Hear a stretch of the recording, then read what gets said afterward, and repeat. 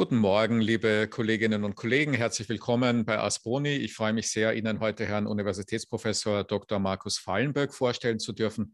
Herr Fallenböck und ich, wir haben gerade im Vorgespräch darüber geredet, kennen einander seit wahrscheinlich mehr als 20 Jahren. Deswegen, weil er, so wie ich auch, und er aber viel sichtbarer als ich und auch viel internationaler als ich, an dieser Schnittstelle Digitalisierung und Recht unterwegs war. Ich darf Ihnen ganz kurz vorstellen, Herr Fallenböck hat Rechtswissenschaften studiert, wie gesagt, hat auch schon dann einschlägig promoviert, hat einen LLM in Yale absolviert und arbeitet eben seit mehr als 20 Jahren irgendwo an der Schnittstelle Recht, Wirtschaft, Digitalisierung. Seit Dezember 2020, das ist die vorletzte berufliche Station im Bereich der Wissenschaft wieder und der Universitäten wieder, weil er den Bereich Finanzen und Personal an der Donau-Universität Krems verantwortet. Die Donau-Universität Krems ist eine staatliche Weiterbildungsuniversität in Österreich. Und daneben ist er, das ist die letzte große berufliche Station, die ich Ihnen nennen darf, daneben ist er einer der neu berufenen Praxisprofessoren an der Universität Graz, dort am Institut für öffentliches Recht. Was Praxisprofessuren sind und was man da tun muss, wird er uns am besten gleich selbst erklären. Dahin gekommen ist er nach einer wirklich sehr internationalen und sehr bunten Karriere. Ich stelle nur ein paar Höhepunkte in die Auslage. Er war geschäftsführender Gesellschafter eines Fintech, das ihm weiterhin teilweise gehört, namens On360.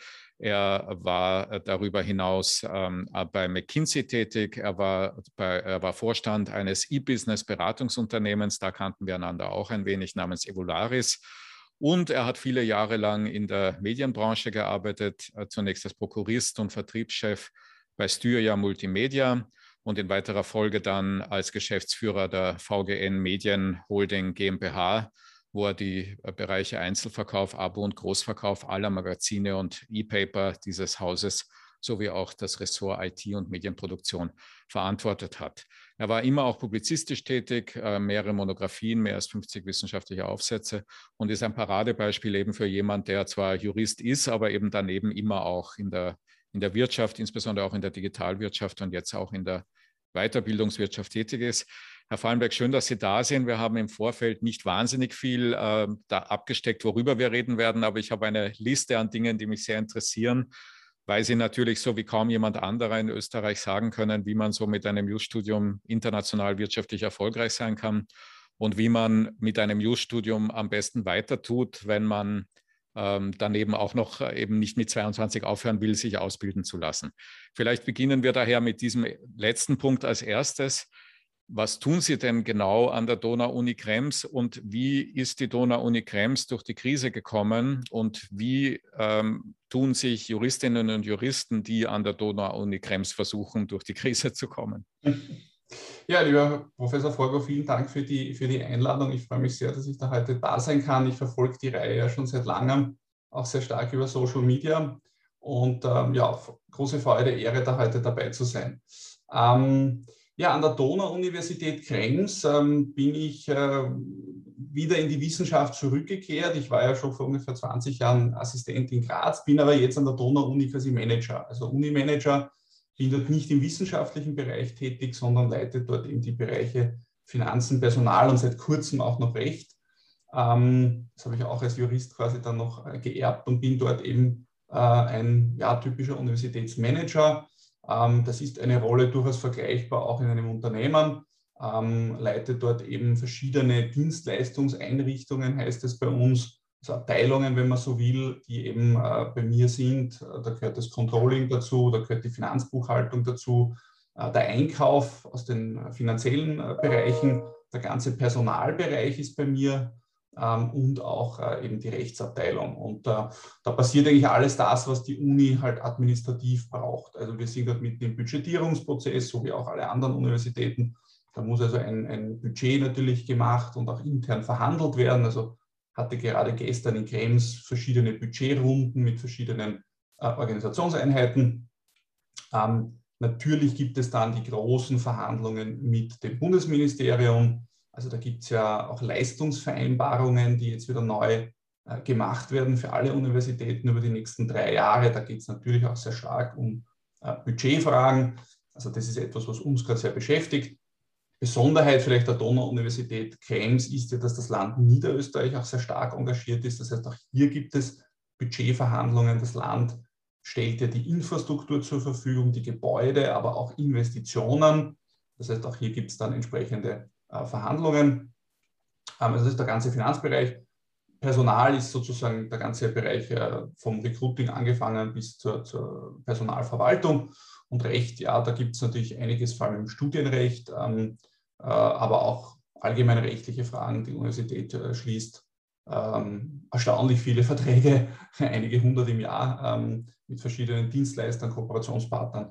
Und die werden alle geprüft in meinem Bereich und auch zum Teil mitverhandelt. Mhm. Ja, wie ist die Donau-Universität durch die Krise gekommen? Man muss aufs Holz klopfen, grundsätzlich sehr gut. Wir haben halt von einem Faktor profitiert, Professor Forger hat es genannt, wir sind ja die Universität für Weiterbildung. Das heißt, wir waren immer schon sehr stark gewohnt, auch hybrid zu unterrichten. Ja, also es gab immer schon Videoelemente, weil wir ja überwiegend Studierende haben, die im Job sind. Also unsere Studierenden sind im Schnitt 39 und praktisch alle sind im Beruf, machen das als Weiterbildung und deswegen waren wir immer schon sehr gefordert, da halt hybride Modelle anzubieten. Das hat uns natürlich sehr geholfen, weil wir eigentlich sehr schnell umstellen konnten, auch auf einen reinen Online-Betrieb. Mhm. Wir haben jetzt auch sehr stark investiert in die Hörsaalausstattung, um noch mehr Hybrid zu machen. Und wir freuen uns auch über steigende Studierendenzahlen.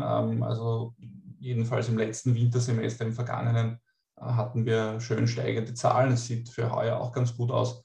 Also insofern schaut es ganz gut aus und wir hoffen, dass wir diesen Weg auch fortsetzen können. Und das Konzept, das Sie jetzt verfolgen, ist eines der hybriden Lehre für das kommende Semester? Genau, also wir wollen schon wieder verstärkt die Studierenden an den Campus holen. Das ist schon auch wichtig, weil es natürlich gerade bei unseren Studierenden auch sehr stark darum geht, dass die sich auch vernetzen untereinander. Das ist schon ein wesentliches Asset, weil die halt alle im Job sind. Also die wollen sich schon auch physisch sehen und treffen. Also wir werden so einen gemischten Betrieb fahren, allerdings schon im Rahmen der Covid-Möglichkeiten auch möglichst viel in Präsenz und halt sehr stark dann eben auch hybrid. Also sprich, der Professor steht im Hörsaal, trägt grundsätzlich vor, das Ganze wird übertragen und man hat auch ein bisschen die Wahl, bin ich in Präsenz dort oder verfolge ich das Ganze halt, weil ich es vielleicht auch terminlich nicht anders schaffe online. Mhm. Und haben Sie das Gefühl, dass das auf Nachfrage stößt oder anders gefragt, erschließen sich dadurch neue Märkte, weil man Menschen adressieren kann, die eben nicht physisch nach Krems wollen oder können? Ja, also wie gesagt, wir haben sehr positives Feedback. Ich habe gerade auch jetzt, mir hat unser Vizerektor für Lehre, der Peter Balczek, erzählt, es gibt durchaus auch Lehrgänge, wo die Teilnehmer weiterhin sehr stark auch auf Online pochen. Ja? Also die sind sehr happy damit offensichtlich. Also es gibt da alles Mögliche. Also grundsätzlich sehr, sehr gutes Feedback und ja, natürlich hoffen wir auch und ein bisschen sehen wir es schon, das wird natürlich noch ein bisschen brauchen. Wir können damit auch neue Zielgruppen ansprechen, ja? Weil natürlich Krems jetzt verkehrstechnisch jetzt nicht mit Wien vergleichbar ist oder mit Graz. Und da oder mit New York oder Oxford, nicht? Also. Ja, genau, richtig. Ja. Also das ist schon ein Asset und auf das wollen wir auch verstärkt setzen, dass wir halt durch eine starke Digitalisierung hier wirklich auch neue Studierendengruppen ansprechen können. Ich habe jetzt New York und Oxford nicht einfach so gesagt, sondern ich würde gern von Ihnen hören, wie Sie denn die Situation der österreichischen Weiterbildung insgesamt und der von Krems im Besonderen in einem internationalen Umfeld bewerten würden. Sind wir da auf einem guten Weg als Bildungsstandort? Also das Interessante vielleicht an diesem Weiterbildungsmarkt in Österreich ist, also es gibt ungefähr laut Statistik Austria 300.000 Personen, die im Jahr Weiterbildung machen in Österreich, also wirklich sozusagen berufliche, im Beruf stehende Weiterbildung. Und davon sind knapp nur 20.000 an einer Universität. Das bieten ja fast alle Universitäten haben Weiterbildungsarme sozusagen. Ja. Aber es sind eben nur nicht einmal 10%. Der Rest ist an privaten Weiterbildungsorganisationen, Institutionen. Ja. Und ich glaube schon, dass da noch eine große Chance ist für das, was wir eben immer, unser Rektor, der Friedrich Faulhammer, sagt immer, forschungsgeleitete Weiterbildung. Da ist, glaube ich, schon noch viel Potenzial drinnen. Ja, das ist jetzt überhaupt keine Kritik an den privaten Weiterbildungsfirmen. Ich habe selber zum Teil auch unterrichtet oder vorgetragen. Aber es ist natürlich eine andere Form, weil sie natürlich aus einer forschungsgeleiteten Struktur kommt. Und das ist auch der große Unterschied. Ja. Und ich glaube, da ist noch viel Potenzial da, denn ich denke mal, ja, Lifelong Learning ist ein Schlagwort, aber es ist schon ein richtiges Schlagwort. Ja. Wenn man sich ansieht, wie die Welt sich verändert, muss jeder irgendwo dabei bleiben. Und wir als Universitäten, das gilt ja nicht nur für Krems, das gilt ja für alle österreichischen und auch international, glaube ich, haben schon eine Riesenchance, wenn wir da gute Dinge anbieten, da auch mehr von diesem Kuchen abzubekommen, beziehungsweise auch neue Zielgruppen zu erreichen. Ich glaube, insgesamt stehen wir gut da. Wir sind in vielen Dingen international zertifiziert, kriegen da auch sehr gute Rückmeldungen. Also ich glaube, da muss sich Österreich insgesamt, glaube ich, nicht verstecken. International nicht. Und wenn Sie jetzt die Universitäten auf die eine und die privaten Weiterbildungseinrichtungen auf die andere Seite stellen, dann ist das eine wichtige Differenzierung, aber es gibt ja dann auch noch innerhalb der Universitäten Unterschiede. Nicht? Und Krems hat ein Alleinstellungsmerkmal, das ist eben, sie sind die einzige staatliche, das ist jetzt die erste Differenzierung, und die einzige ausschließlich auf Weiterbildung fokussierte Universität. Wie definiert sich eine solche dann im Zusammenspiel der anderen Universitäten oder auch im Wettbewerb mit den anderen Universitäten? Nicht, denn wie Sie ja richtig sagen, es gibt an jeder Uni irgendwelche Weiterbildungen, manche besser, manche schlechter. Was unterscheidet Krems von all den anderen? Naja, es ist halt die Fokussierung. Es ist natürlich, wir haben ja letztes Jahr 25-Jahr-Jubiläum gefeiert. Also Krems war da, wenn man es so sieht, dann als es ist natürlich die jüngste Universität, klar, aber im Bereich Weiterbildung war sie relativ früh dran, sozusagen. Und sie hat natürlich eine starke DNA in diesem Weiterbildungssegment und schon auch in einer gewissen, das hat mir auch immer gut gefallen, schon auch in einer gewissen Marktorientierung. Ja, wir versuchen uns natürlich jetzt ganz stark eben als öffentliche Universität zu positionieren. Die Donau-Uni hat ja anders begonnen, also eine Weiterbildungseinrichtung mehr oder weniger des Landes Niederösterreich. Jetzt sind wir wirklich eine völlig gleichgestellte öffentliche Universität, auch mit dem neuen UG. Es kommt jetzt auch das Habilitationsrecht für Krems dazu. Aber natürlich hat Krems eine gewisse Tradition und auch eine gewisse schon auch Stärke in ihrer DNA, sich einfach sehr gut zu überlegen, auch welche Angebote werden angenommen, was braucht auch der Weiterbildungsmarkt. Und ich glaube, da sind wir sehr gut aufgestellt und wir haben natürlich auch ein bisschen einen Vorteil einer Größe. Es ist halt auch eine überschaubare Institution. Wir haben rund 8.000 Studierende, wir haben 700 Mitarbeiter. Das ist natürlich, da bist du halt, wenn ich so sagen darf, ein bisschen ein Schnellboot. Ja? Und ich sehe es ja selber auch im Vergleich. Natürlich kann man in Krems bei der Größe Dinge auch relativ gut rasch diskutieren und umsetzen. Das ist natürlich an einer großen Universität wie Wien oder Graz verständlicherweise schwieriger. Ja. Also das ist sicher ein gewisser Vorteil und wir haben halt auch eine fachliche Spezialisierung. Wir haben ja nur 3 Fakultäten, sehr starke Medizin, Wirtschaft und Bau und Kunst und da versuchen wir halt auch wirklich Schwerpunkte zu setzen. Jetzt sind Sie ja dorthin gegangen, mitten während der Krise, nicht? Also Dezember 2020, da war es ja in voller Blüte. Warum tut man sich das an, rein karrierebiografisch, dass man zurück an die Uni geht? Das ist ja schon mal die erste ungewöhnliche Entscheidung in Ihrem oder unserem Alter. Sie sind allerdings jünger als ich. Und die zweite dann auch noch dazu mitten in so einer Krise. Warum? Naja, also Universität war immer so war immer auf meinem Plan, irgendwann einmal wieder zurückzukehren. Ich bin ja, wie gesagt, ich war ja Assistent rund ums Jahr 2000. Eine sehr, sehr spannende Zeit, gerade im Bereich Internetrecht. Das war ja wirklich so Sie haben es ja auch miterlebt, diese Pionierphase, das kann man sich ja heute nicht vorstellen, da wurde diskutiert, ist das Internet ein rechtsfreier Raum? Das wird immer noch diskutiert. Ja, wird immer noch, aber es ist sozusagen, sind Webseiten urheberrechtlich geschützt? Was ist mit Domainnamen? Kann die einfach jeder irgendwie registrieren? Also es klingt halt lustig, ne? Aber damals waren das wirklich ernsthafte Themen, über die diskutiert und durchaus auch gestritten wurde. Also es war eine spannende Zeit und ich bin dann halt irgendwie auch es sind oft auch nur so Zufälle in Richtung Wirtschaft abgebogen. Hatte aber immer irgendwo im Hinterkopf, wieder an die Universität zurückzukehren, habe die Uni immer als einen super spannenden Ort empfunden. Sehr kreativ, toll auch, muss man sagen, klingt jetzt vielleicht auch ein bisschen witzig, aber das merkt man, wenn man ein bisschen älter wird, schon auch toll, der Kontakt mit jungen Menschen. Ja. Da ist schon eine ganz eigene Dynamik auch. Ja. Und das macht riesig Spaß und das war eigentlich immer so ein bisschen auf meinem Zettel und es hat sich dann irgendwie diese Chance ergeben. wie gesagt, ich finde die Donau-Universität auch spannend von ihrer Struktur. Und das mit der Krise ist spannend. Vielleicht kann ich nachher noch was erzählen. Also ich habe ja mein Team, und das sind doch fast 50 Mitarbeiterinnen und Mitarbeiter, die ersten 7 Monate wirklich de facto nur virtuell geführt. Auch eine interessante Erfahrung. Ja. Und also, erzählen Sie, wie war das? Das war schon spannend, ne? Weil es ist jetzt ein Unterschied, wenn man ein eingespieltes Team hatte, das sich seit 10 Jahren kennt, und das geht dann in Homeoffice. Ja. Aber bei mir war es ja wirklich so, ich bin im Dezember, wie Sie sagen, gekommen, Höhepunkt des Lockdowns. Ja. Die Unis waren ja auch sehr streng. Ja. Und plötzlich habe ich da 5, 6 Dienstleistungseinrichtungen bei mir mit in Summe knapp 50 Leuten. Und im Wesentlichen waren die alle im Homeoffice. Ja, also ich war natürlich manchmal draußen in Krems, aber es war so wie halt überall niemand dort. Ne?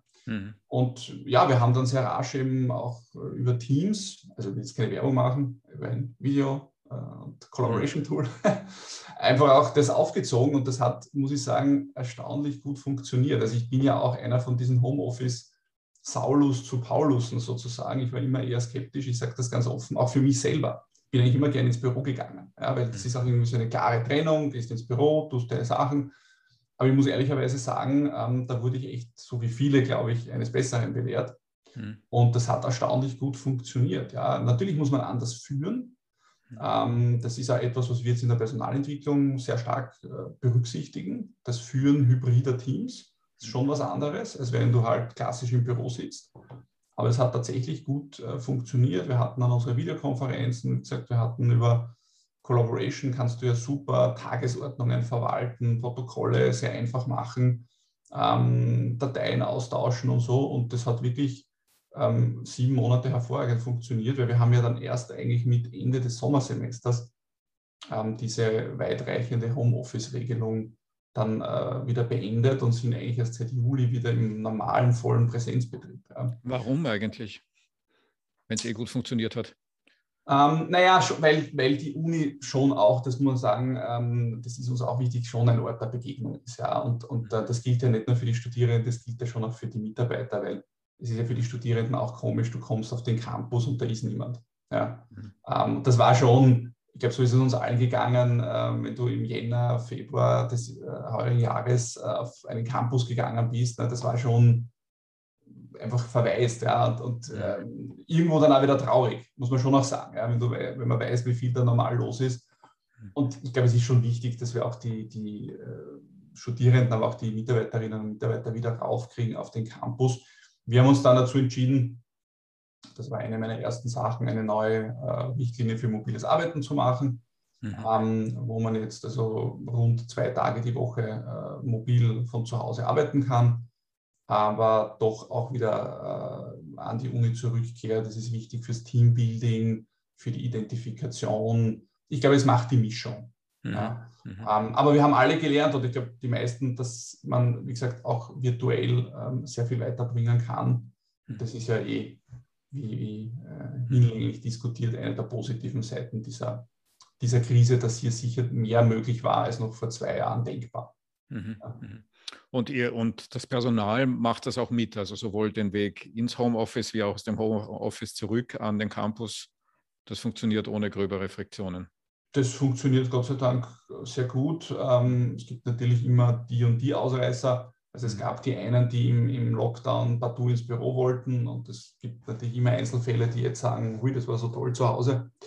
Aber also für den Großteil hat es sehr gut funktioniert. Es wollten danach viele wieder zurück. Das war schon auch spürbar. Man darf ja nicht vergessen, alle die irgendwelche Betreuungspflichten, Kinder zu Hause hatten, das war ja auch alles nicht leicht. Da ist es dann manchmal einfacher, die Kinder sind in der Schule und man ist selber im Büro. Also das hat ja auch alles seine nicht so einfachen Seiten, und insofern hat das sehr gut geklappt, und auch unsere neue Richtlinie dafür für mobiles Arbeiten wird sehr gut angenommen, und glaube ich, der Weg, den die meisten gehen, wenn man sich so unterhält, so 40% bis 50% Homeoffice-Anteil, das ist so diese Mischung, die jetzt irgendwie ganz gut auch funktioniert. Wobei das jede Uni wieder selbst macht, nicht? Das ist auch ja eine Eigenheit der österreichischen Universitätslandschaft, dass all diese Dinge erstaunlich autonom wahrgenommen werden und mit ganz unterschiedlichen Schwerpunktsetzungen dann. Und was die Lehre betrifft, haben Sie gesagt, hybrid zurück, nicht? Und die präsent sind, haben irgendwelche Restriktionen in Bezug auf die Zahl also ist die Zahl der Studierenden pro Hörsaal geringer als bisher oder sind Sie auch da voll zurück in Vor-Corona-Zeiten? Ja, also wir haben halt eine strenge 3G-Regel, die insgesamt gilt. Die gilt also auch für die Mitarbeiterinnen und Mitarbeiter. Die wir versuchen, möglichst streng auch einzuhalten. Wir hatten auch die ein oder andere große Veranstaltung oder größere Veranstaltung sogar mit 1G. Nicht ganz unheikel natürlich, muss man sagen. Aber und das eine G war nur getestet oder nur geimpft? Nur geimpft. Nur geimpft, ja. Ja. Weil es gibt auch Veranstaltungen, wo 1G bedeutet nur getestet. Zum Beispiel in Alpbach war das so. Ja. Wir waren ja beide in Alpbach, Sie erinnern sich nicht? In Alpbach, die haben sich überhaupt nicht um die Impfungen gekümmert, sondern nur um einen aktuellen Test. Ja. Stimmt, richtig, ja, genau. Nein, also bei uns sozusagen hieß 1G Status Impfung. Und ansonsten sind wir aber jetzt, wir haben halt noch kleinere Einschränkungen sozusagen, was die Hörsaalbelegung betrifft, aber das ist nicht mehr dramatisch, weil wir haben ja auch nicht so riesige Lehrveranstaltungen, muss man sagen, als Weiterbildungsuni ist auch ein bisschen leichter. Und ja, wir sind gespannt, wie es nächste Woche losgeht. Aber ich glaube, wir sind so wie alle gut gerüstet und ich glaube auch, wir haben ja auch eine Zielgruppe, die Gott sei Dank schon da auch, also gerade unsere, die auch noch ältere Studierende sind, wir gehen schon von einer sehr hohen Impfrate auch aus. Ja. Jetzt ist Ihnen da offenbar ein wenig Fahrt geworden, Herr Fallenberg, und Sie haben dann noch eine zweite Uni drangehängt, indem Sie eben auch in Graz noch arbeiten. Vielleicht erzählen Sie mir auch kurz, warum Sie das tun und was Sie dort tun und inwiefern sich Graz als Uni-Standort von Krems unterscheidet. Denn Sie sind ja einer der ganz wenigen in diesem Land, die wirklich live 2 direkte Eindrücke haben. Ja, also das war spannend. Das hat sich lustigerweise auch parallel ergeben, was insofern sehr angenehm war, als ich das auch mit Krems alles akkordieren konnte, auch mit dem Herrn Rektor in Krems, der das sehr positiv auch aufgefasst hat, was mich sehr gefreut hat. Also ich konnte das sehr schön parallel auch machen, sodass Krems auch von Graz wusste und umgekehrt. Und ich habe auch ganz offiziell einen 4-Tages-Vertrag in Krems, ganz bewusst, um auch klar zu sagen, ein Tag ist halt wirklich für meine Praxisprofessur. Und freue mich sehr, da hat sich die Möglichkeit ergeben, eben diese Professur für Technologie und Innovationsrecht zu machen, was mich sehr freut, weil das einfach sehr gut auch zu meinem beruflichen Werdegang passt. Es gibt ja an der Universität Graz auch einen sehr spannenden profilbildenden Bereich, heißt es, Smart Regulation nennt sich der. Das ist so ein fakultätenübergreifender Forschungsbereich, wo wir Juristen, Betriebswirte, Psychologen, Philosophen haben, die sich mit der Frage beschäftigen, wie soll man Innovation regulieren, wie kann man sie regulieren. Also ein sehr spannendes Thema, wie ich finde. Ich bin halt dort sozusagen einer der Digitalisierungsmenschen. Es gibt natürlich sehr viel auch im biomedizinischen Bereich, im Bereich AI und so weiter und so fort, selbstfahrende Autos etc. Und da hat sich diese spannende Möglichkeit ergeben. Das erklärt ein bisschen auch, ich bin ja eigentlich ein Privatrechtler, warum ich am öffentlichen Recht bin, das ist ganz lustig. Das hat damit zu tun, dass die Sprecherin des profilbildenden Bereichs, die Frau Professor Eisenberger, am Institut für öffentliches Recht ist in Graz. Und es muss jeder Professor bei einem Institut sein, also man kann kein freischwebender Professor sein, das wusste ich auch nicht.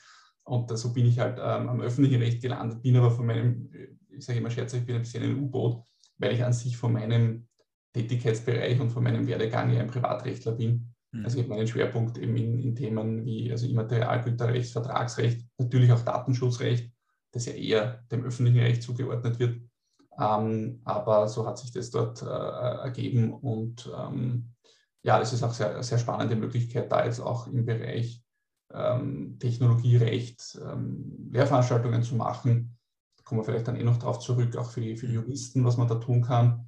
Und versuche auch ein bisschen aufgrund meiner Wirtschaftsvergangenheit und Startup-Vergangenheit das Thema Unternehmertum stärker bei den Juristen auch zu trommeln. Was eine schwierige Aufgabe ist, glaube ich nicht, denn es ist weder sehr bekannt, noch würde das dem durchschnittlichen Charakter sehr entsprechen, oder? Also, Ja, das ja. ist richtig, wobei das Lustige ist, dass ich ja ich war ja doch jetzt 20 Jahre in der Wirtschaft, da treffen Sie wahnsinnig viele Juristen. Ja, ja, aber Also es sind ja Juristen auch trifft man überall, nicht? Das ist ja das Interessante an dem Beruf, ne? Oder an dem genau, Studium. also aber erstaunlich viele. Also zum Beispiel auch Ja. meine beiden Mit- und Hauptgründer von On360 sind beides, kenne ich ja vom Studium in Graz, sind beide Mhm. Juristen zum Beispiel. Mhm. Ja. Mhm. Mhm. In der Geschäftsführung der Verlagsgruppe News waren wir überwiegend Juristen. Mhm. Also die sitzen ja viel mehr in der Wirtschaft, als man glaubt, durchaus auch als Unternehmensgründer, aber natürlich, da ist noch Luft nach oben und das ist ein bisschen so meine Mission, wenn ich sagen darf, da auch ein bisschen den Juristinnen und Juristen zu sagen, hey, es gibt nicht nur die klassischen Berufe, die sind natürlich alle super, aber man kann auch ganz was anderes machen. Und es gibt ja ganz eine enge Verbindung zwischen Innovation und rechtlichen sozusagen Rahmenbedingungen. Ja. Mhm. Also da spielen Juristen auch eine sehr starke Rolle. Ja. Ja. Und das versuche ich auch ein bisschen zu vermitteln. Ja. Sie haben jetzt in einem Nebensatz vorher gesagt, Sie sind so eine Art U-Boot, weil Sie als Privatrechtler plötzlich im öffentlichen Recht gelandet sind. Vielleicht ist es aber auch so, dass diese Unterscheidungen zwischen Privatrecht und öffentlichem Recht und Strafrecht und so weiter durch die Digitalisierung insgesamt ein wenig obsolet werden. Ne? Es ist ja immer schwieriger werden zu sagen, ja, da gibt es jetzt irgendwie, keine Ahnung, einen Algorithmus und auf den schaue ich jetzt aus einkommensteuerrechtlicher Perspektive, aber was er urheberrechtlich macht, ist mir egal. Das funktioniert nicht, also zunehmend weniger. Nicht glauben Sie, dass man insgesamt diese Fächeraufteilung und vielleicht auch die Art, wie man Rechtswissenschaften unterrichtet, verändern kann, muss, soll? Ja, das ist eine spannende, große Frage. Da muss man jetzt auch als junger Praxisprofessor aufpassen, dass man sich da nicht zu sehr mit Okay. allen Disziplinen anlegt. Ja.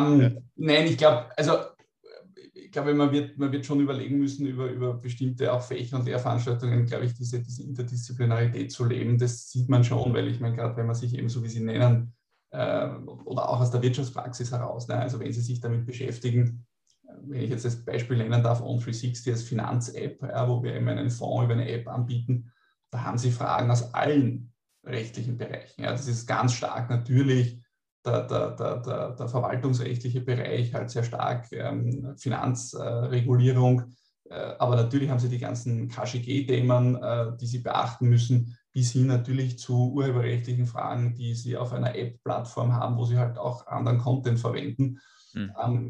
Haftungsfragen und. Also das lässt sich zunehmend nicht trennen und das macht es aber letztendlich auch spannend, muss man sagen. Also ich glaube, und das versuchen jetzt auch viele Universitäten und dann gerade auch in den Studienplänen, ja dann schon auch durch Vertiefungsveranstaltungen genau eben diese Brücke zu schlagen. Und ich glaube, das ist wichtig. Nichtsdestotrotz, glaube ich, ist es in der Grundausbildung schon wichtig, einmal, ich glaube, man muss wissen, wo man herkommt, ja, und was es da für Dinge gibt. Und jeder braucht auch irgendwie schon so eine Verankerung. Ja, weil es ist genauso wie ein Arzt unmöglich alle Disziplinen beherrschen kann ein Jurist alle Juristen, das ist unmöglich. Ja, weil ich meine, wir wissen, was da alles passiert und publiziert wird. Also ich glaube, du brauchst schon so eine Verankerung, aus der du dann heraus versuchen kannst, in gewissen Querschnittsmaterien eben auch weiter zu werden. Aber bei den Ärzten gibt es halt einen Unterschied zu uns als Juristen. Die haben typischerweise irgendein Organ als Spezialisierung. Nicht, das ist irgendwas, was sozusagen physisch vorhanden ist und relativ klar abgrenzbar ist. Nicht, das gibt es bei uns eben gerade nicht. Nicht unsere Spezialisierungen laufen ja quer zu den Anführungszeichen Organen. Ne?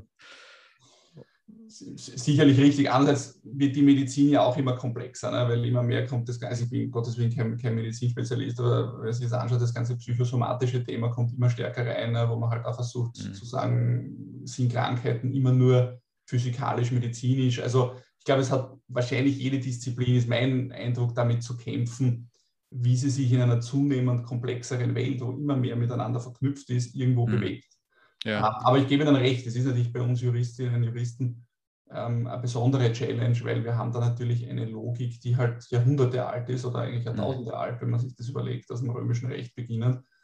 Und die natürlich jetzt auf eine Welt trifft, die so in der Wirtschaft oder wenn man in Startups geht, überhaupt nicht denkt, ja, sondern da wird von einer ganz anderen Seite her gedacht und das macht es, glaube ich, auch besonders spannend.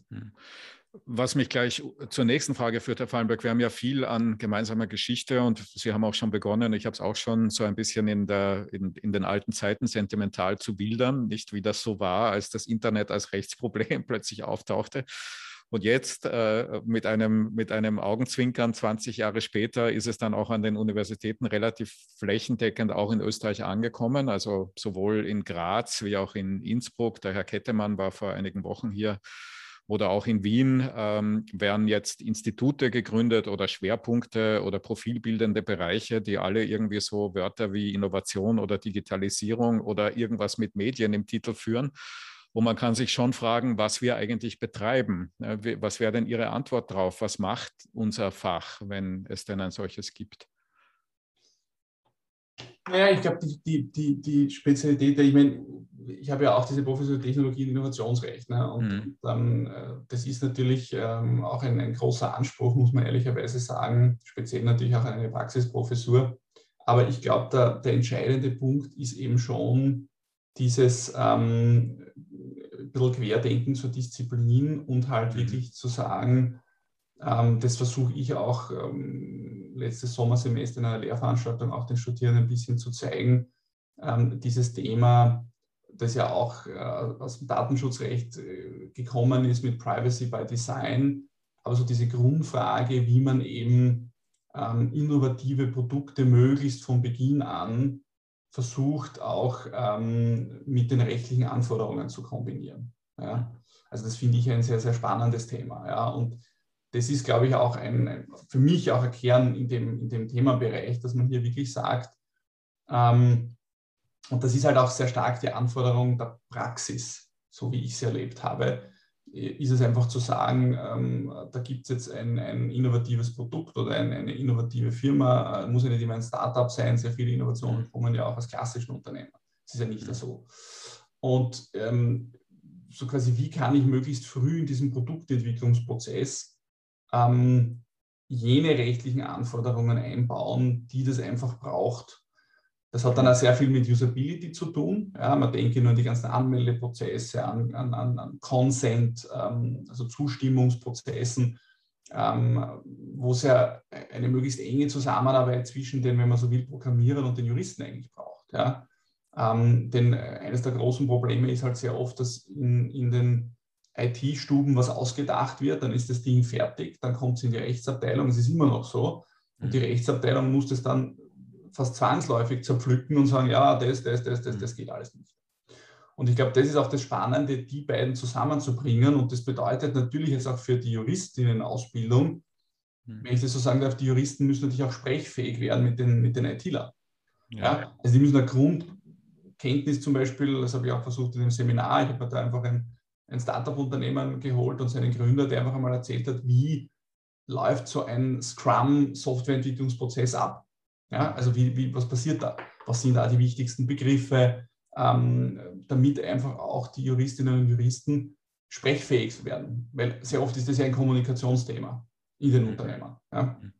Und ich glaube, das ist auch das, was das Fach, glaube ich, auch im Kern vielleicht leisten kann, dass es eben genau diese Querschnittsdenke auch ein bisschen reinbringt und versucht, sozusagen diesen Überblick auch zu bieten zu den verschiedenen Themen. Ja, das tut es ganz sicher in der Lehre. In der Forschung wird es dann vielleicht auch nochmal anspruchsvoll, nicht? Weil ist es auch da sozusagen die Übersetzung aus den anderen Bereichen in die Rechtswissenschaft hinein oder ist es da mehr? Ja, ich meine, ich finde es ehrlich gesagt schon immer sehr spannend, da auch natürlich die, ich sage jetzt einmal, wirtschaftlichen und auch technischen Rahmenbedingungen zu integrieren. Ja? Weil wenn ich halt zum Beispiel mich mit datengetriebenen Geschäftsmodellen beschäftige, dann ist es schon wichtig, auch als Jurist zu wissen, was heißt das eigentlich überhaupt? Wie funktioniert ein Geschäftsmodell? Welche Elemente hat ein Geschäftsmodell? Was zeichnen datengetriebene Geschäftsmodelle besonders aus? Was unterscheidet sie von den, sage ich jetzt mal, traditionellen Geschäftsmodellen? Ja? Also ich glaube, das ist schon wichtig, einfach auch, weil man sonst, glaube ich, nicht in eine gewisse inhaltliche Tiefe kommen kann. Ja? Und der eine nähert sich halt mehr von der wirtschaftlichen Seite, der andere mehr vielleicht von der technischen Seite. Alles kann man natürlich nicht gleich gut können, weil dann wäre man ein Wunderfuzzi. Da muss man auch aufpassen. dass man dann nicht sozusagen alles abdecken will. Aber ich glaube, diese Hereinnahme von gewissen Elementen finde ich schon wichtig und auch sehr spannend. Ja. Und das tun Sie jetzt in Graz im Rahmen von Spezialisierungsveranstaltungen. Das heißt, die Studierenden, die Sie haben, sind Leute, die schon die Grundausbildung hinter sich haben und sich jetzt einen Schwerpunkt suchen, der da Innovation oder Digitalisierung und so weiter heißt. Genau, also ich habe jetzt im Sommersemester durfte ich ein Seminar immer anbieten zum Thema rechtliche Fragen in der Produktentwicklung von digitalen Produkten, wo es eben sehr stark genau um die Frage geht, einmal zu zeigen, wie läuft so ein Produktentwicklungsprozess eines digitalen Produkts. Wir haben das sehr stark anhand einer App durchgespielt, wie läuft es ab, wie funktioniert hier sozusagen eine App, eine Softwareentwicklung, welche Stufen gibt es da, wie arbeiten da auch die Techniker sozusagen und daran anknüpfend dann wirklich zu sagen, okay, und welche konkreten rechtlichen Fragestellungen knüpfen sich daran, was brauche ich sozusagen einerseits an auch vertragsrechtlichen Lösungen, denn ich muss ja dann auch im Regelfall, mache ich ja nicht alles in-house, ich habe so Partner, mit denen ich zusammenarbeite, da habe ich sehr viele auch vertragsrechtliche Themen, die ich bedenken muss, aber natürlich dann auch eben in der Produktgestaltung an sich. Ja, welche Themen muss ich da abdecken, konsumentenschutzrechtliche eben bis hin zu dem ganzen natürlich auch Consent-Thema, das natürlich ein sehr wichtiges ist, gerade für die Datenverwendung etc. Und ja, da konnte ich das anbieten. Jetzt im Wintersemester habe ich bin ein bisschen eingesprungen, eine Vorlesung zum Thema Normung und technisches Sicherheitsrecht. Wo nicht nur Digitalisierung dabei ist, aber natürlich auch, was auch, glaube ich, ein wichtiger Punkt ist, hier einfach auch aufzuzeigen, was es eben auch alles an Standards und Normen gibt, die natürlich gerade auch im IT-Bereich eine große Rolle spielen und ja auch dann auch juristische Auswirkungen haben. Und Sie unterrichten vor Ort oder online? Also letztes Sommersemester war komplett online. Jetzt Wintersemester, so wie es aussieht, das ist auch eine Vorlesung, muss man sagen. Also im Sommersemester war ein Seminar, jetzt kommt eine Vorlesung. Das soll an sich, wenn alles gut geht, in Präsenz stattfinden. Worauf ich mich auch freue, ehrlicherweise, weil es war jetzt quasi ein Jahr lang de facto nur Online-Unterricht und das geht auch sehr gut, aber es ist schon die Interaktion im Hörsaal, finde ich schon auch besonders spannend und interessant und auf die freue ich mich auch, muss ich sagen. Naja, hoffentlich bleibt sie möglich. Wir werden sehen, wie die nächsten Wochen werden. Nicht? Ja. Was mich zu der Frage führt, die ist jetzt eine sehr allgemeine, aber ich möchte sie doch stellen, nachdem Sie ja eben in 2 Universitäten so unmittelbare Einsichten haben. Was glauben Sie denn, was von den Lessons learned aus Covid an den österreichischen Universitäten übrig bleiben wird und was sollte über das hinausgehend noch übrig bleiben? Naja, ich glaube, dass, also was schon, denke ich mir, hoffentlich ein Schub ist, da habe ich natürlich mehr Einblick in Claims, einfach auch durch meine Manager-Tätigkeit, ist einfach schon ein wirklicher Schritt vorwärts, auch in der uni-internen Zusammenarbeit. Ja.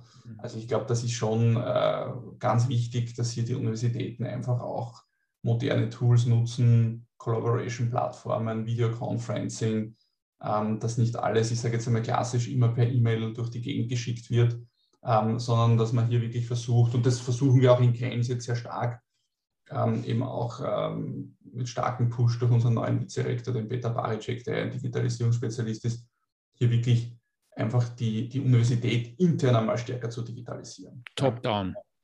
Ja, in gewisser Hinsicht offen gestanden schon, weil es ist einfach auch ein Prozess, der braucht natürlich auch gewisse Budgetmittel, die muss natürlich von der Universitätsspitze auch zur Verfügung gestellt werden und wo man, glaube ich, schon auch einmal sehr stark, es hilft halt auch nichts, ein bisschen, es ist natürlich an einer Uni immer kritisch, ne? Aber es ist schon auch eine Frage, und da habe ich halt als Mensch oder jemand, der in der Wirtschaft war, vielleicht einen anderen Blick, ich weiß, das ist immer ein bisschen heikel, es braucht halt auch eine gewisse Standardisierung.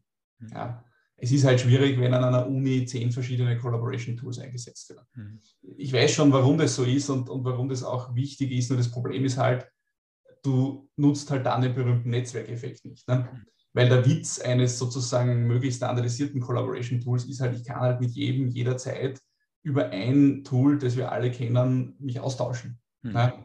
Und muss nicht in 3, 4 verschiedene gehen, die ich alle wieder implementieren muss, mit denen ich mich auskennen muss und so. Also ich weiß, ein heikles Thema, aber es ist schon etwas, wo ich ehrlicherweise schon ein Fan davon bin, weil ich glaube, dass am Ende die Vorteile, die Nachteile einfach bei weitem überwiegen. Ja. Mhm. Es macht es einfach leichter. Ja. Wenn ich halt auf ein Tool setze und versuche, da alle drinnen zu haben, wo ich dann sehr, sehr leicht die Dinge teilen kann, wo ich auf eine gemeinsame Datenbasis zugreife und so weiter und so fort. Also ich glaube, das ist schon ein wichtiger Punkt. Ich glaube, da kann man, ist mein Eindruck, schon noch einiges auch optimieren. Ja, da wird schon noch immer viel auch Papier ausgedruckt und E-Mails geschickt. Und ich glaube, da hoffe ich doch, dass da ein gewisser Schwung mitkommt jetzt intern.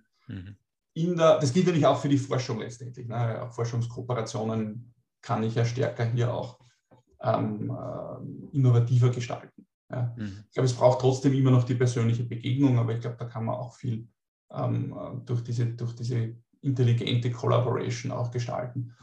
Und in der Lehre, glaube ich, wird einfach, denke ich mir schon, bleiben eine gewisse Mischung. Ich glaube, es ist trotzdem wichtig, dass die Studierenden auf den Campus kommen. Ich glaube, es hängt ein bisschen auch von den verschiedenen Lehrveranstaltungsformaten ab. Es gibt Dinge, die man sicher besser oder ganz gut virtuell machen kann. Ich denke, eine Vorlesung, wenn sie gut gemacht ist, glaube ich, kann man sehr gut auch über Video machen. Ein Seminar zum Beispiel, das habe ich jetzt auch selbst erlebt. Da glaube ich schon, dass mehr rauskommt, wenn man hier auch in Präsenz zumindest teilweise zusammensitzt, weil einfach das Diskutieren und das gemeinsame Arbeiten, also das, was wir schon alle erleben, ist sozusagen wirklich so richtig kreative Prozesse zu machen über Videoconferencing ist schon schwierig.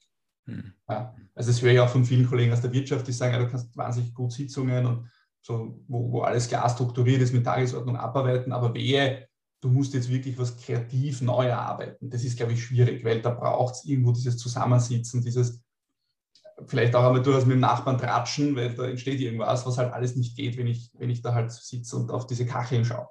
Also ich glaube, da muss man, glaube ich, auch differenzieren und da glaube ich aber auch, dass da viel in Bewegung geraten ist.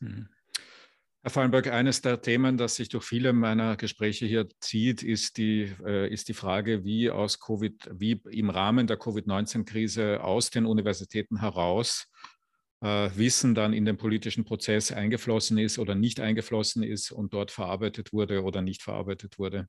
Und das ist natürlich ein Thema, das, wenn man eine Praxisprofessur hat, und auch ihre Biografie hat darüber hinaus eines, das ganz, ganz wichtig ist, jetzt nicht nur bei Covid-19, sondern insgesamt, wie man es aus der forschungsgeleiteten wissenschaftlichen Alltagspraxis hinaus schafft in die Welt. Und ich würde von Ihnen gerne hören, wie sich nach Ihrer Beobachtung da die österreichischen Universitäten tun, wie sie sich in der Covid-19-Krise getan haben und ob es auch da etwas gibt, was man vielleicht verbessern könnte. Ja, also ich halte das für einen sehr, sehr wichtigen Punkt, natürlich auch wieder ein bisschen mit meinem Background, also dieses Science to Public, wie man das ja auch so schön nennt, glaube ich, ist ein ganz entscheidender Punkt aus meiner Sicht. Ja. Das ist ja etwas, was die amerikanischen Universitäten schon seit langem sehr gut machen und ich halte es schon auch für einen ganz wichtigen Punkt. Ich meine, es ist natürlich auch immer ein bisschen eine Talentfrage, nicht jedem liegt es, verstehe ich auch, nicht jeder will in der Zeit im Bild 2 sitzen, das muss man ja auch können und wollen, aber ich glaube, es gibt trotzdem genug Möglichkeiten heute, um einfach auch die eigenen Forschungsergebnisse in den öffentlichen Diskurs zu bringen. Und also ich bin jemand, der das sehr befürwortet, der das sehr unterstützt, der das auch für sehr wichtig findet. Ich bin auch der Meinung, muss man auch wieder immer als junger Praxisprofessor vorsehen, ich glaube, es sollte auch bei Berufungen wichtiger genommen werden, sage ich ganz offen. Also ich glaube, dass aus meiner Sicht 2 Punkte ein bisschen zu kurz kommen in der Beobachtung. Das eine sind schon die Managementfähigkeiten, die zunehmend auch wichtiger werden, auch an Universitäten. Man muss sich das ja nur überlegen, Institute werden immer größer. Viele Professorinnen und Professoren haben große Forschungsprojekte mit vielen Mitarbeitern. Das ist schon auch eine Managementaufgabe, noch viel mehr, als es vielleicht vor 20 Jahren war. Also das ist ein Punkt, glaube ich, da sollte man mehr hinschauen. Und das zweite, glaube ich, ist schon dieses Science to Public. Ja. Das einfach für mich schon ein wichtiger Punkt ist, denn am Ende geht es ja erstens darum, wir kriegen ja doch alle überwiegend öffentliche Gelder. Also ich glaube, es ist schon auch wichtig, der Öffentlichkeit zu zeigen, was passiert damit. Aber letztendlich geht es ja auch darum, dass man ja doch mit dem, was man tut und mit seinen Forschungsergebnissen ja auch irgendwie das wieder zurückspielen will, denke ich mir. Ja. Und darum halte ich das für sehr wichtig. Allerdings, ehrlicherweise, glaube ich, ist da noch ein bisschen Luft nach oben. Ja. Also da glaube ich, gilt schon noch ein bisschen mehr, das auch zu pushen. Braucht vielleicht auch von der Verwaltung der Unis mehr Unterstützung, dass man hier von Seiten der Öffentlichkeitsarbeit, der Marketingabteilungen vielleicht auch mehr noch unterstützt und den Forscherinnen und Forschern zeigt, wie komme ich denn an die Öffentlichkeit. Aber es muss natürlich auch angenommen werden. Ja. Und da glaube ich, also da würde ich mir noch mehr wünschen, sage ich ganz offen. Ja.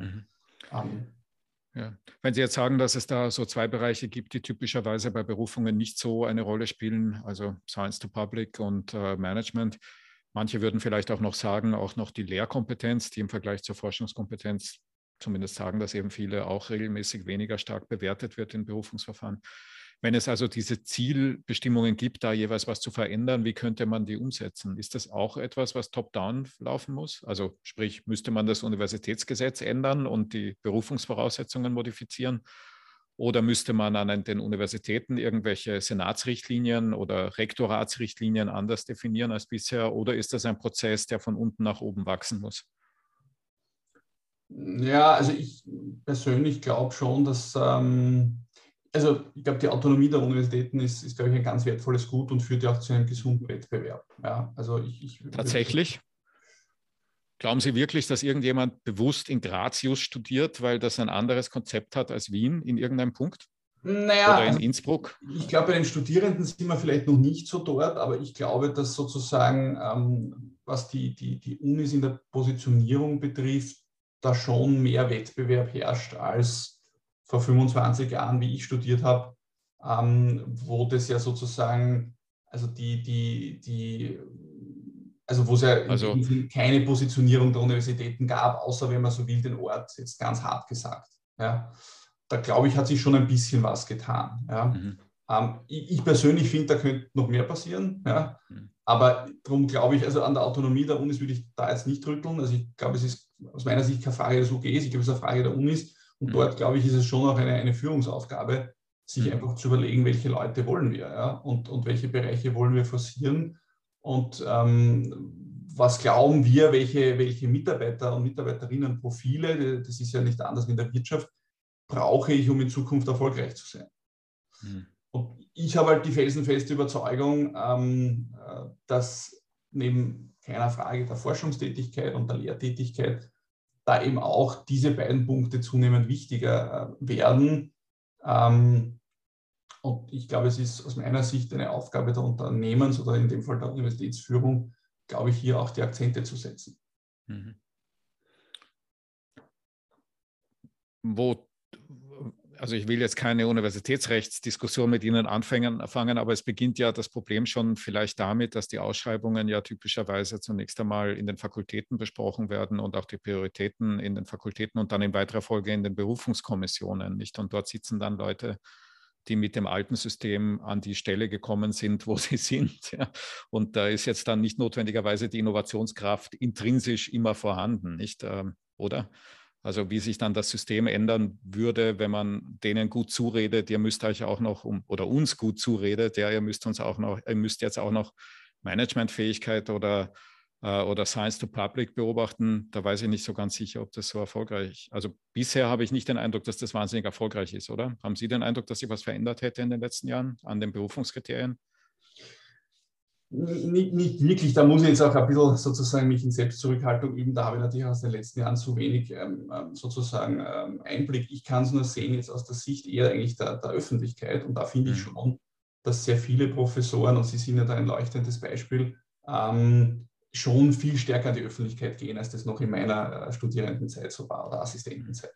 Ja, also das ist schon auffällig und ich finde, Covid ist ja genauso ein Fall, der das schon sehr gezeigt hat. Ja, dass da plötzlich die Wissenschaft schon in einem Ausmaß präsent war, wie wir das selten erleben. Wäre wünschenswert, wenn das nicht nur in Krisen wäre, sondern kontinuierlich. Aber es ist trotzdem, finde ich, ein sehr positives Zeichen, dass eigentlich die Universitäten und die Forscherinnen und Forscher sehr rasch auch in der Lage waren, dort mitzuspielen. es hätte auch durchaus sein können, es gibt ja auf einmal auch immer wieder so Themen und Disziplinen, da gibt es halt so quasi eine Person und dann sind sie fertig. Ja. Aber ich finde, das Positive hier war ja doch, dass eine relativ große Bandbreite von Persönlichkeiten da schon sehr stark den öffentlichen Diskurs geprägt hat. Und das ist schon auch, finde ich, ein positives Zeichen, weil es schon zeigt, dass es, glaube ich, mehr Leute gibt als vor 20, 25 Jahren, denen das auch wichtig ist, die sich dafür auch Zeit nehmen. Das ist ja auch eine Zeitfrage, kostet ja Zeit. Und jetzt wirklich aus einer Öffentlichkeitsperspektive finde ich schon, dass da sich schon in den letzten 25 Jahren viel verändert hat, dass es schon immer mehr auch Professorinnen, Professoren, Forscherinnen und Forscher gibt, die da schon auch an die Öffentlichkeit gehen, auch über Social Media. Es gibt natürlich heute auch ganz andere Kanäle. Wie gesagt, Sie sind da eher ein Paradebeispiel, Sie nutzen das ja auch sehr stark, aber das ist schon auch eine tolle Möglichkeit, um mit meinen Ergebnissen und mit meinen Themen eine nicht so kleine Öffentlichkeit zu erreichen. Ja, das darf man nicht unterschätzen. Und ich merke selbst bei mir, bin ja da auch ein bisschen tätig, du kriegst schon erstaunlich viel Feedback. Ja, also nicht unbedingt immer aktiv, dass sich jetzt jemand anschreibt und sagt, ha, ich habe das jetzt gelesen, aber wenn du die Leute triffst, dann höre ich eigentlich von fast jeder, ja, spannend und ich habe gesehen, sie waren da und sie haben das gemacht und so. Und das zeigt schon, dass das irgendwas bewirkt. Ja, und ich glaube, das ist schon auch eine wichtige Aufgabe aus meiner Sicht der der Universitätsleitung.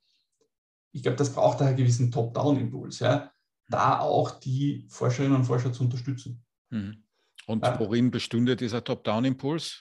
Ausbildung oder Backup, wenn was schief geht, oder Geld oder was oder alles?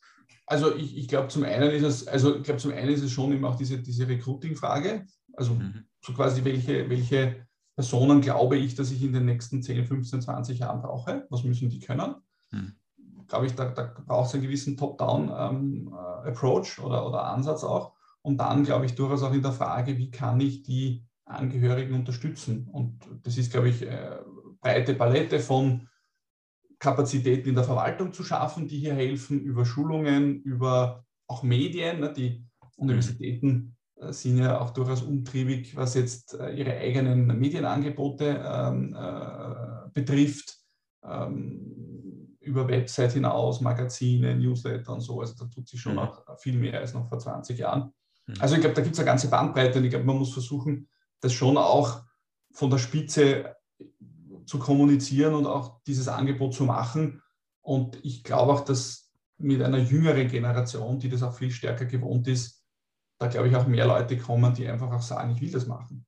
Ja, also ich will den YouTube-Kanal bespielen oder ich will auf LinkedIn präsent sein oder ich will meine Vorlesungen streamen über YouTube. Ja. Liebe Uni, warum kann ich das nicht? Ja? Und dann wird schon auch ein Bottom-up-Druck entstehen. Also ich glaube, es ist immer wahrscheinlich beides. Ja. Vielleicht an dem Punkt, weil Sie jetzt von den Jungen reden, Herr Fallenberg, langsam Richtung Ende kommend. Wenn Sie heute jemand bei sich im Seminar haben, der 30 Jahre jünger ist als Sie und der sagt, ich möchte in 30 Jahren ungefähr deinen Job haben, also Hochschullehrer an einer Uni mit einem Impact idealerweise auf das Leben in Österreich, was würden Sie der oder dem raten? Was würden Sie heute tun, wenn Sie heute 25 wären und in 25 Jahren auf der Stelle sitzen wollen, die Sie jetzt innehaben? Eine große Frage. Ich glaube, am Ende ist es immer, man muss da, glaube ich, in sich hineinhorchen, was ist sein persönliches oder ihr persönliches Talent. Ja. Ich glaube zum Beispiel schon auch, ne, da kann man jetzt sagen, der Retter pro domo, ich würde mir mehr Durchlässigkeit wünschen zwischen Wirtschaft und Wissenschaft. Auch etwas, was wir im angloamerikanischen Raum schon lange haben. Also wenn ich an meine Professoren in Yale denke, da waren viele, hatten einen ähnlichen Lebenslauf wie ich jetzt. Ja, waren vorher in der Wirtschaft, waren Anwälte, waren Staatsanwälte und sind dann an die Uni. Also ich glaube, das sollte man schon insgesamt auch fördern, finde ich. Also diese höhere Durchlässigkeit. Und ich glaube, entscheidend ist, dass man seiner Leidenschaft folgt. Das gilt schon einmal fürs Studium. Also ja, nicht etwas studieren, nur weil es sozial erwünscht ist oder weil es den Großeltern gefällt. Ja. Soll ja immer noch vorkommen, sondern wofür man letztendlich brennt. Und dann, glaube ich, ist es einfach wirklich wichtig, die Augen und Ohren offen zu halten und vielleicht auch durchaus einmal eine Abzweigung zu nehmen. Wie gesagt, ich würde mir auch mehr Gründer wünschen aus der Uni heraus. Ich glaube, da ist viel Potenzial noch, das wir nicht nutzen, das nicht genutzt wird.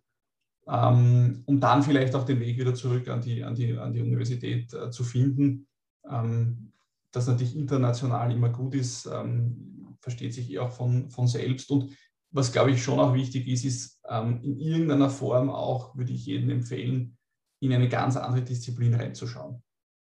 Also jetzt gerade wieder mit einem Freund geplaudert, der ist Anwalt bei einer großen Kanzlei, der sagt, er lernt jetzt Programmieren, weil er will das mit diesem Smart Contracting, das will er verstehen. Mhm. Ja? Also sowas finde ich cool. Ja? Also zu sagen, ja, ich gehe da jetzt in was ganz anderes rein und ich setze mich da jetzt in Programmierworkshops, weil ich will das verstehen, was da hinter Smart Contracting abläuft. Ja? Wie diese Algorithmen funktionieren, wie diese Blockchain funktioniert, das will ich verstehen. Also sowas finde ich, würde ich jedem raten. Und das muss jetzt nicht Programmieren sein, das kann vielleicht auch was ganz anderes sein, je nach Interesse. Ich glaube, so einen Blick in was ganz anderes hinein ist, glaube ich, etwas, was für die Zukunft extrem wichtig ist, weil es halt schon zunehmend, glaube ich, Menschen braucht, die einfach diese komplexen Zusammenhänge verstehen und auch managen können. Mhm. Gut, Herr Fallenberg, vielen, vielen Dank. Aus meiner Sicht war das ein sehr, sehr rundes und weiterführendes Gespräch, auch mit ganz konkreten Hinweisen für junge Menschen, die hier zuhören. Dafür bin ich Ihnen dankbar.